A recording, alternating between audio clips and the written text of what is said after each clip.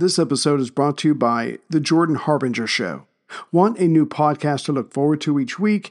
One that's entertaining, informative, and packed with actionable content? You know you do. And that is The Jordan Harbinger Show, a top-notch podcast named Best of Apple in 2018, and has only gotten better. Jordan goes deep with fascinating people, from authors and scientists to mobsters, spies, and hostage negotiators. During his discussions, Jordan pulls out tactical bits of wisdom for you to use to become a more informed, critical thinker. You'll learn and have a good time. He's very easy to listen to. My two recent favorites are Episode 972, Mustafa Suleiman, The Coming Wave of Artificial Intelligence, and Episode 843, Eli Honig, How the Rich Get Away with Crime. You can't go wrong adding The Jordan Harbinger Show to your rotation. It's incredibly interesting. There's never a dull show. Search for The Jordan Harbinger Show, that's Harb as in boy, IN as in Nancy, GER, on Apple Podcasts, Spotify, or wherever you listen to podcasts. When you need mealtime inspiration, it's worth shopping Kroger, where you'll find over 30,000 mouth-watering choices that excite your inner foodie. And no matter what tasty choice you make, you'll enjoy our everyday low prices, plus extra ways to save, like digital coupons worth over $600 each week. You can also save up to $1 off per gallon at the pump with fuel points. More savings and more inspiring flavors make shopping Kroger worth it every time. Kroger, fresh for everyone. Fuel restrictions apply.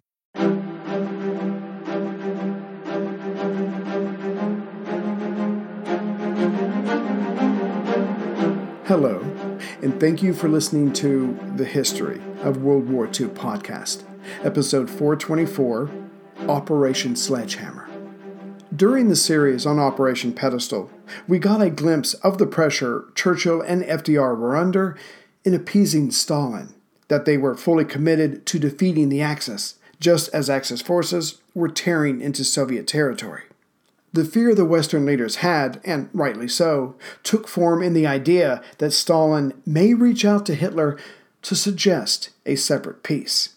This would allow Russia to sit out the rest of the war and rebuild, maybe even using the war to take additional territory, like it had in Finland and the Baltic states.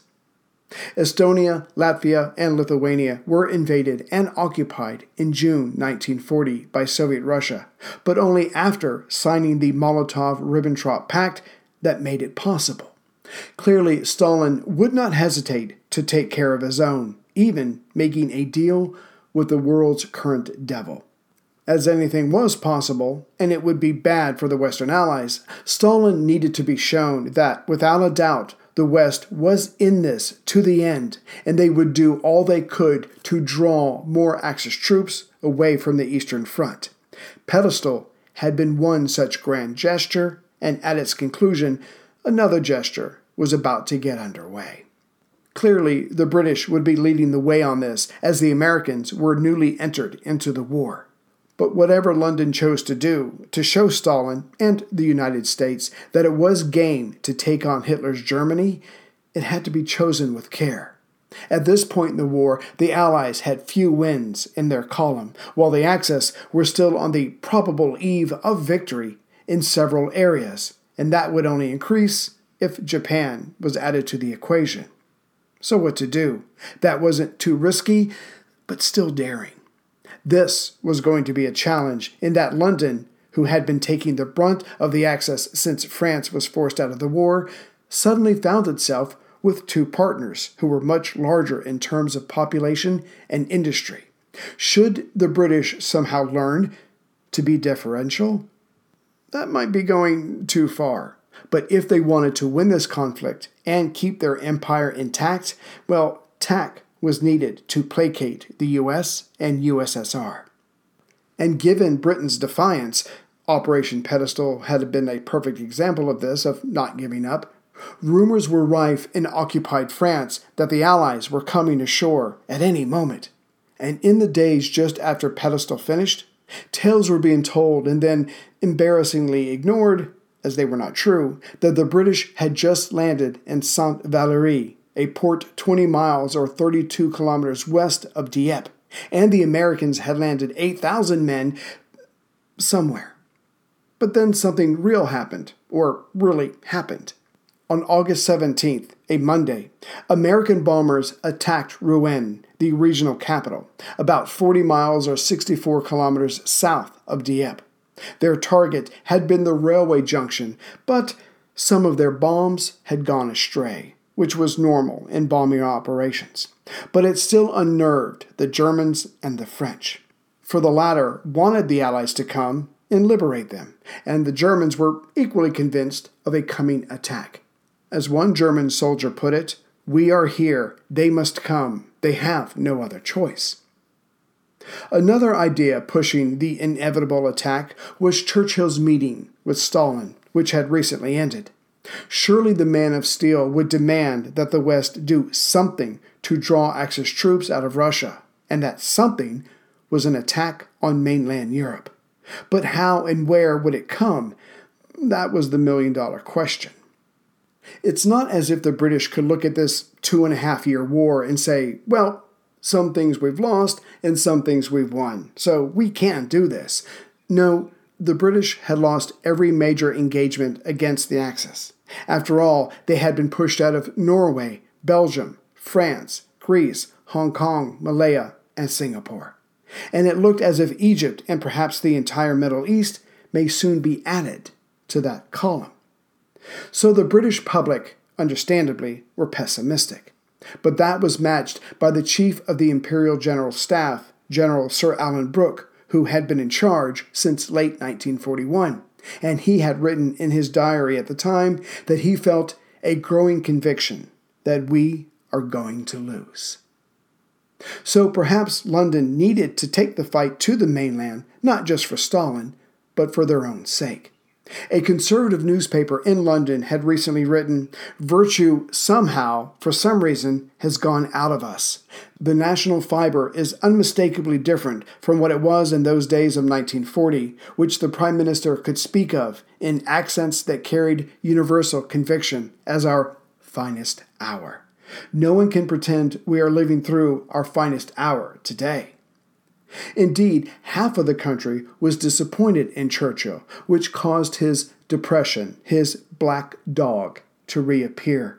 And though it was a world war, all politics are local, always.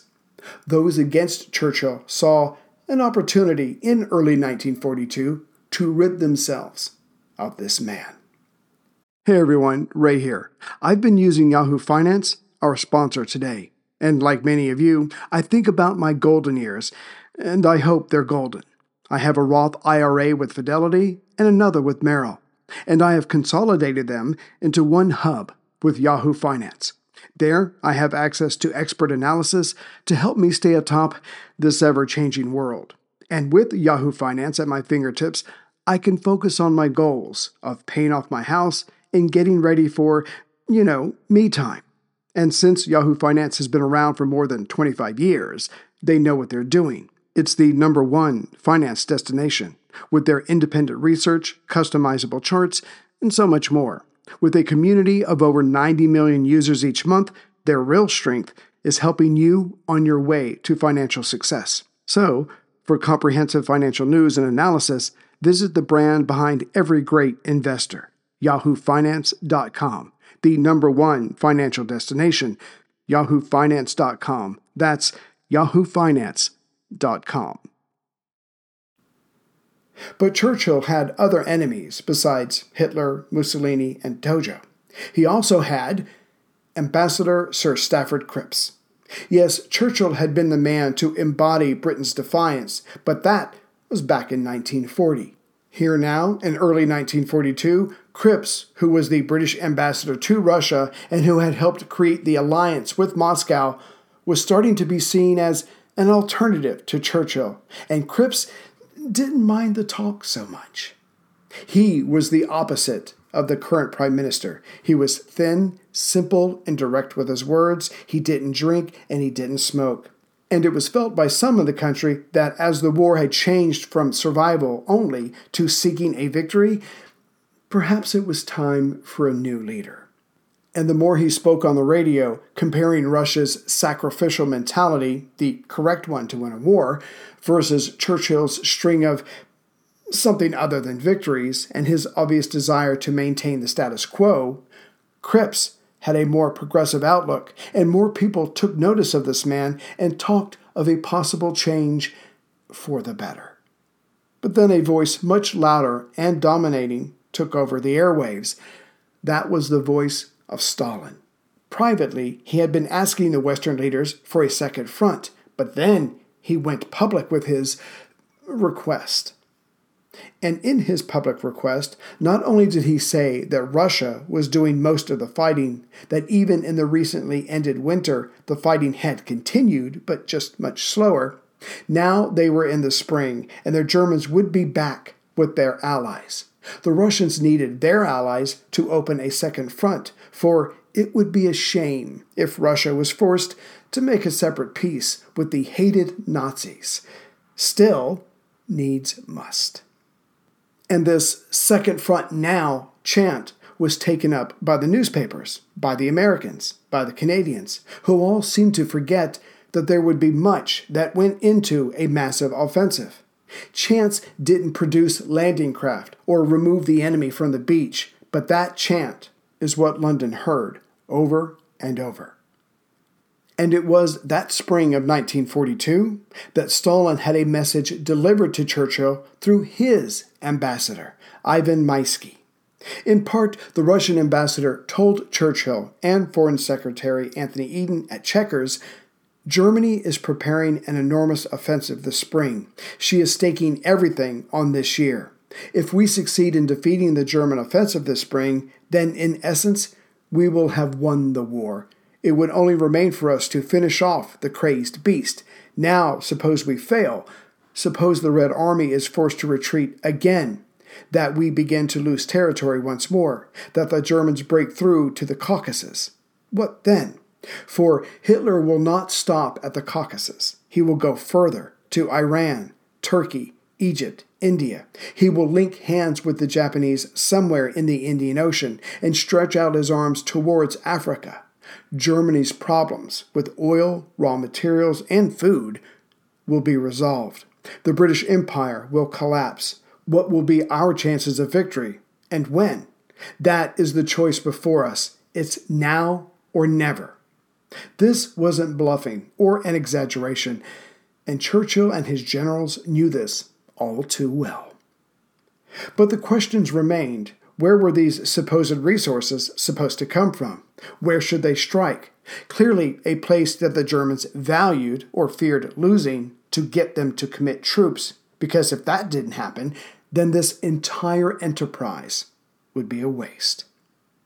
Geography dictated that their target area be in France or the Low Countries, as it was roughly 21 miles or 33 kilometers away from Britain.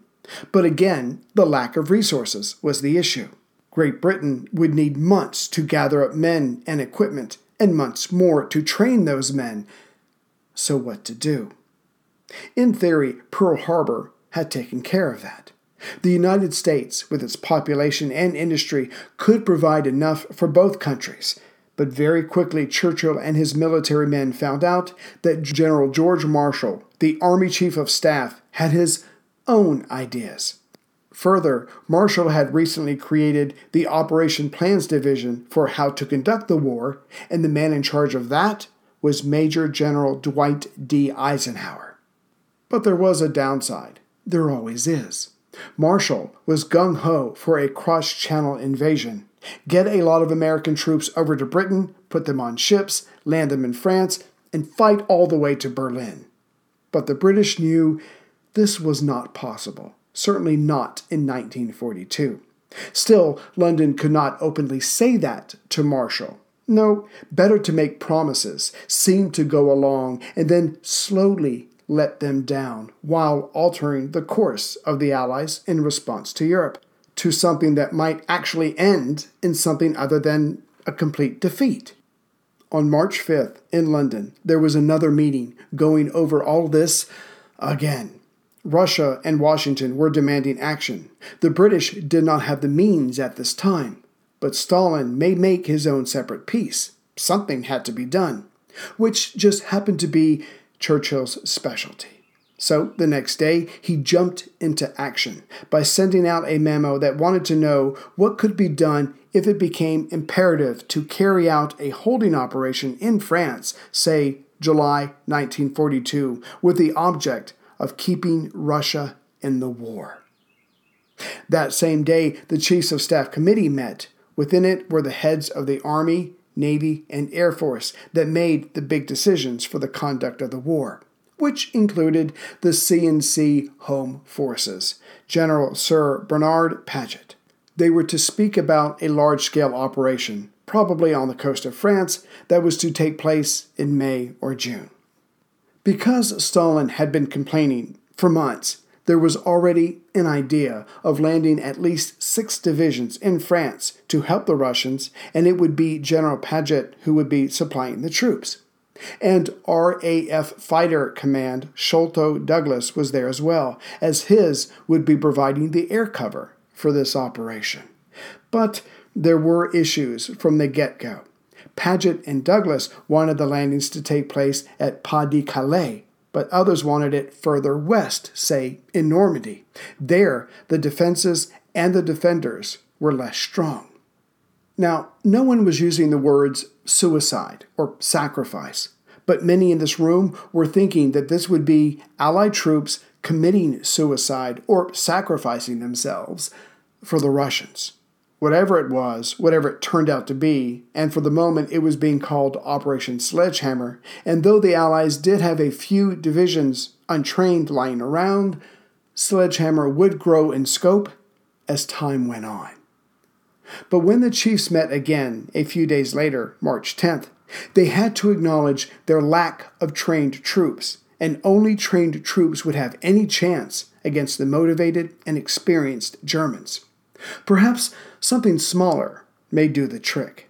After all, the only thing that mattered was whether the Allies did or did not draw Axis troops out of Russia. So the idea now was to have a smaller raid, but one close to British fighter bases in southeast England. That way, the landing might not end up being overwhelming, but when the Germans showed up, the air might of the RAF could push them away, hopefully causing more troops to be called in, again from Russia. This quickly became something that only possibly might force German airplanes to leave Russia to help against the Allies. And the best place for this was, it was determined by London, somewhere near Calais. But nothing could be settled. Meeting after meeting went by, and the same questions arose. Was this a raid, or was it captured territory to be held? Should it be at Calais, where the air cover was possible, though the Germans were stronger, or in Normandy, where the Germans were weaker, but there would be less air cover? Round, and who knew where it would stop?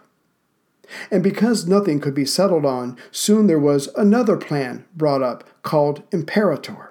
Here, men and tanks would land at Boulogne, and they would drive on to Paris, destroy the enemy's military headquarters, and then fall back and evacuate, but from a different port, to confuse the enemy. That this was even discussed is amazing.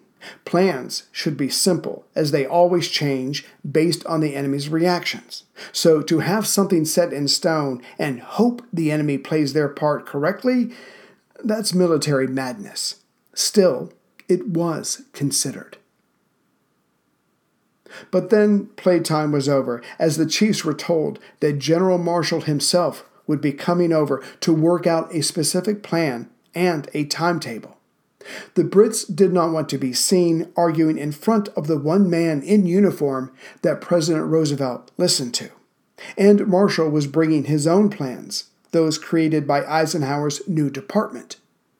Both Americans wanted action ASAP, while the Russians were still in the war, and if all went well, they would stay in the war. The British were nervous about a Russian pullout. The Americans were panicked. And tucked under General Marshall's arm were acceptable options drawn up by Eisenhower. Just before Marshall left for London, Ike gave him, on March 25th, a plan for a full-scale invasion of mainland Europe. It called for 30 American and 18 British divisions to be landed somewhere in northern France on April 1st, 1943, a year into the future. The 7,000 landing craft, still unbuilt, would land somewhere between Boulogne and Le Havre. Now, back to reality, American troops were just starting to cross the Atlantic in early spring 1942. The landing craft were low on the U.S. Navy's building list, and yet Marshall approved Ike's Operation Roundup, as it was called. It was bold, it was daring, it was war-ending, it was American through and through, and it was incredibly naive. That is, if it was to be accepted at face value. But General Marshall did not get to where he was by always saying what he thought. No, Operation Roundup, at least the April 1943 version, was to serve as a jolt to the British, who, by American standards, were taking it easy. Which is further proof that the Yanks still had a lot to learn about this specific war, say, rather than the Great War, decades earlier. Eisenhower had also created a much smaller plan, something like Sledgehammer, that was to be launched by 5 Anglo-American divisions, and done quickly if it looked like Russia was about to collapse or somehow Germany was suddenly made weaker. However that was to happen in 1942 is still a mystery. General Marshall was expected to arrive on April 8th, but with him would be President Roosevelt's alter ego, Harry Hopkins. Who knew what Marshall thought about the British or if they could get anything past him? But London, specifically Churchill, knew Hopkins and admired him greatly, calling him Lord Root of the Matter, as Hopkins had impressed the Prime Minister. They actually met on Churchill's first day on the job, but now Hopkins would be involved in the talks with a keener eye this time. Again, FDR listened to Marshall, who wanted a cross-channel invasion ASAP, as he wanted this war over, and FDR would want the unvarnished truth from Hopkins about the British. But Churchill had his own ace, the head of Combined Operations HQ, Lord Louis Mountbatten. Well, supposedly an ace, as he was only 41 years old and had recently taken over, as of October 1941. But whether it was Mountbatten's youth or drive, or more honestly, his ambition, he did bring a boost of energy and freshness to the position.